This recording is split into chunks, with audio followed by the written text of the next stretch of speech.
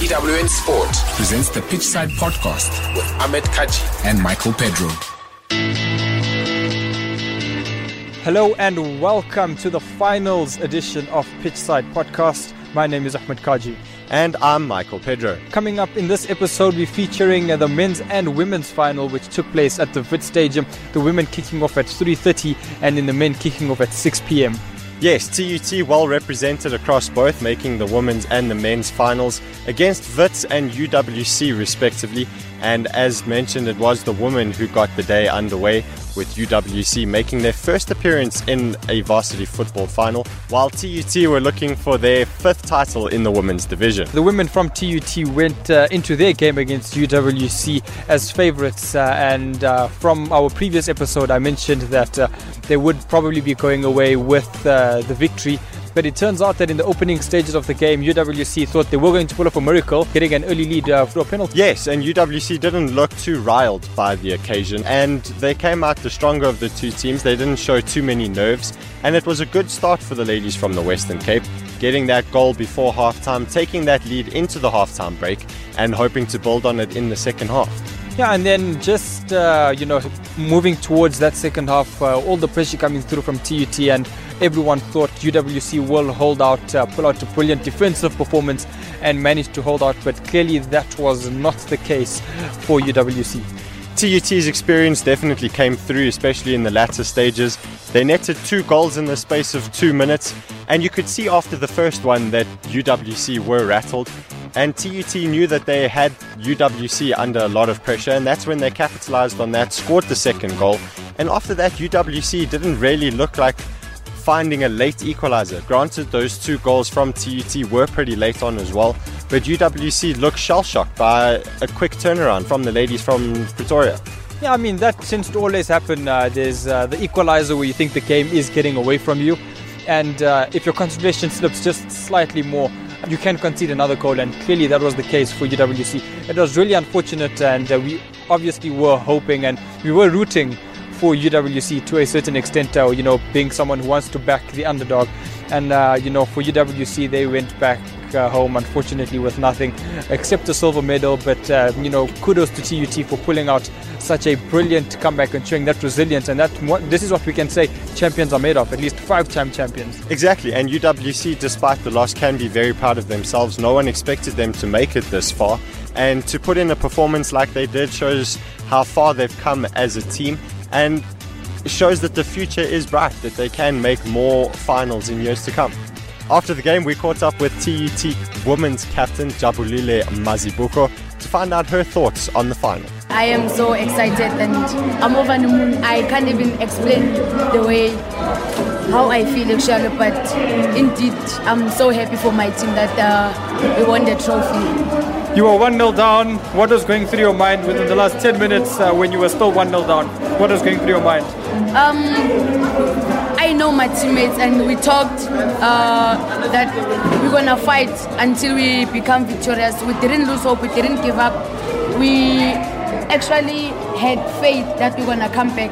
That's why at the end of the day we managed to become victorious, because we managed to work together as a team. We didn't give up. Mazibuko also spoke about this being her final varsity final and spoke about how happy she was that she managed to get that 5th star on the badge. I'm over the moon because actually this was my last year playing the Varsity Cup, so I'm so grateful that I was a captain and I managed to retire with a 5-star trophy and everything. Like, I'm so excited. I'm over the moon. I can't even explain it. Many people will say no retirement, the next stop is Banyana. For Varsity, yes, for me it's retirement, but from now it's my time to focus more on becoming a Banyana player. I've been there before, so it simply means now I need to work extra hard to get back to the team. It was a great final, a great campaign from the TUT women, and I'm sure that next year in 2019 we can definitely expect just as strong a season from them.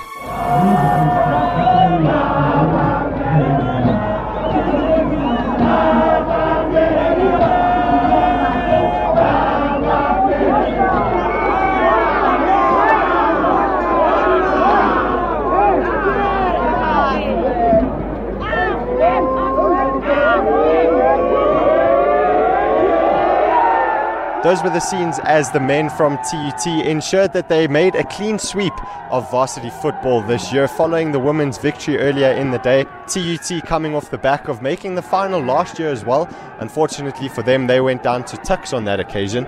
This time they were playing against Wits at Wits' home ground. And in a campaign that saw them play every game away from home, not many people put it past them to go out and claim the victory again. I was one of those. I always thought that TUT will be on the road the entire campaign. I said by the time the 6th round comes along, they will be exceptionally tired and that they wouldn't be able to get those brilliant results in the 6th, 7th and 8th round. But clearly it had no impact on them whatsoever. And I think also the thing that played into TUT's hands in this particular game was the fact that they had beaten Wits already at the Wits Stadium. TUT ran out 4-2 winners on that occasion, and that might have been a little bit of a mental block for the Wits players heading into this one. That's what everyone thought until about 25 minutes into the first half when Wits decided to actually score from a corner. It was a well-worked move. You could see they had been working on it all week on the training ground, and the captain himself, Tsireletso Motsogi, stepped up and nodded the ball into the top corner of the net to give Wits a surprise 1-0 lead. At that point, I thought Wits will be taking it home. I thought that they would have an edge going into this game, and if they manage to get the first goal, they may feel more confident heading into the rest of the game. And just under the half-hour mark, they managed to get that. And from there, the crowd jumped onto their side. Everyone thought the momentum is clearly with the team from Johannesburg, and that's exactly where it went. And from there, you thought for the remainder of the half, it was all Wits. It was just the blue wave going forward towards the TUT goal, and I honestly thought a second would come before the half, but that really wasn't the case.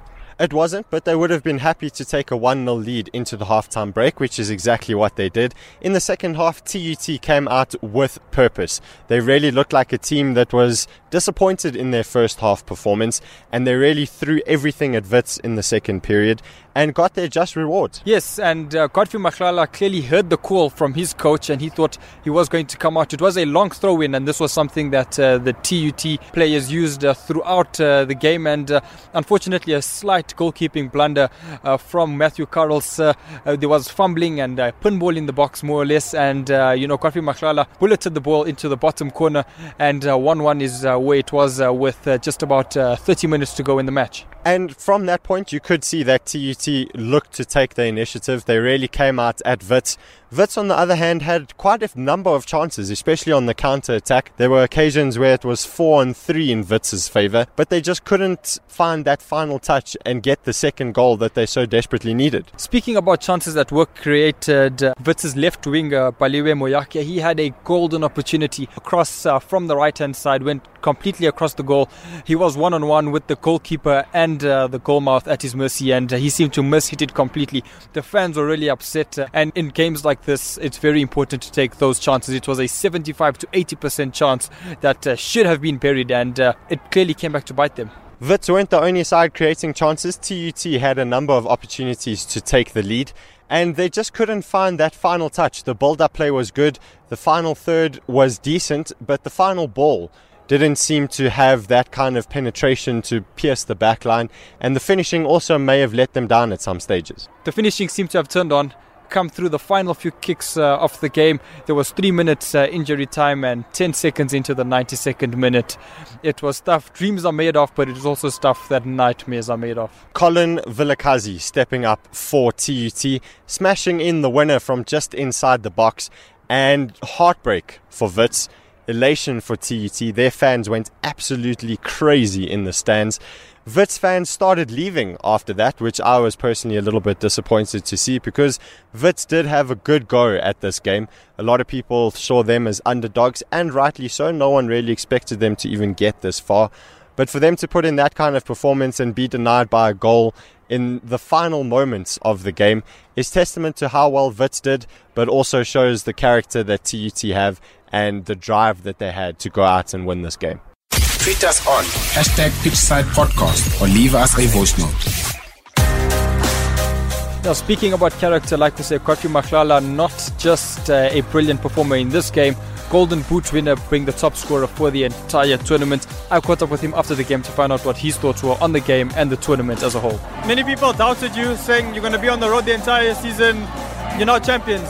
What was the magic formula that trained you guys to get you to not feel fatigued traveling every week? Like, we've been training hard. I believe our physiotherapist is very powerful. He knows his job. He was training us very hard so that we can adapt in each and every condition. He also then spoke about how tough the halftime team talk was. Going into the break at 1-0 down, what was the team talk like? The coach was so harsh on us just because of this was the third time we were going to the finals. So it was going to be difficult if we were going to lose again this final. So we needed to win. It was very hard on us, and then it was also depressing. So we needed to come back. Finally, your message to the Pitchside Podcast listeners? I would like to thank all our supporters for being with us, even though that they didn't attend the game. But they made sure that they watched the TVs and then also give us courage when we were training. They used to come to the training and give us support. TUT head coach Boshi Moloi also spoke about how they played on Wits's lack of fitness. We knew that they would never last because they were very tired even from first half. So we pushed harder, and I'm very grateful to the comforter that embraces us to do everything like we did now. Did being on the road the entire season have any impact on you? Clearly not, you end up winning, but towards the end, was there any fatigue kicking in? No, we can't have, because we have one of the best physical coach, we have one of the best bio in the country, we have one of the best conditional coach, so we can't say anything else. So I'm very happy, we've won, we've done everything in our powers to win this tournament. Finally, coach, what went through your mind in the 91st minute when the winner went in? We are going to win 2-1. Cheers, thanks. He was also over the moon, understandably, with his team's victory. Coach, you're very emotional right now. I am. We did not have stars in our team. People said we could not do it. We've won the finals. We did not win the final last year. It's gone. This year, in Herman Mashaba, Honorable Herman Mashaba's place, us as Solim Sima, we came here to come and collect what belongs to the capital city.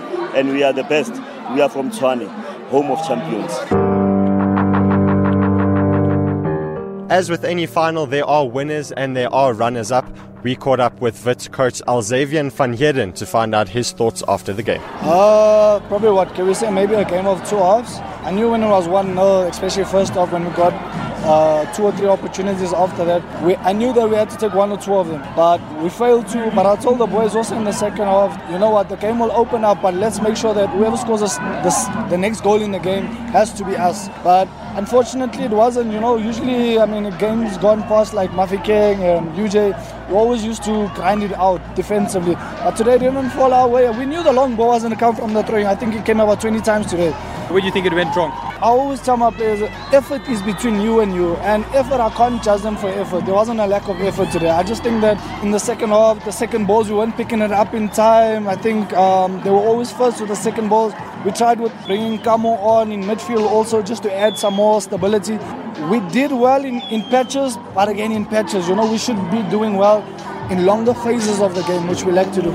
And that brings a wrap to the varsity football part of Pitchside Podcast. It was an amazing season for all the universities across the country. UKZN, University of Limpopo coming through, some returning, some their first time into the tournament.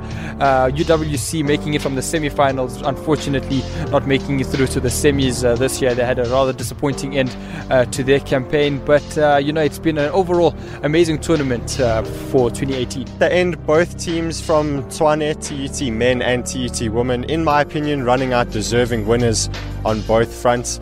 They were the dominant forces in each division and deserved winners.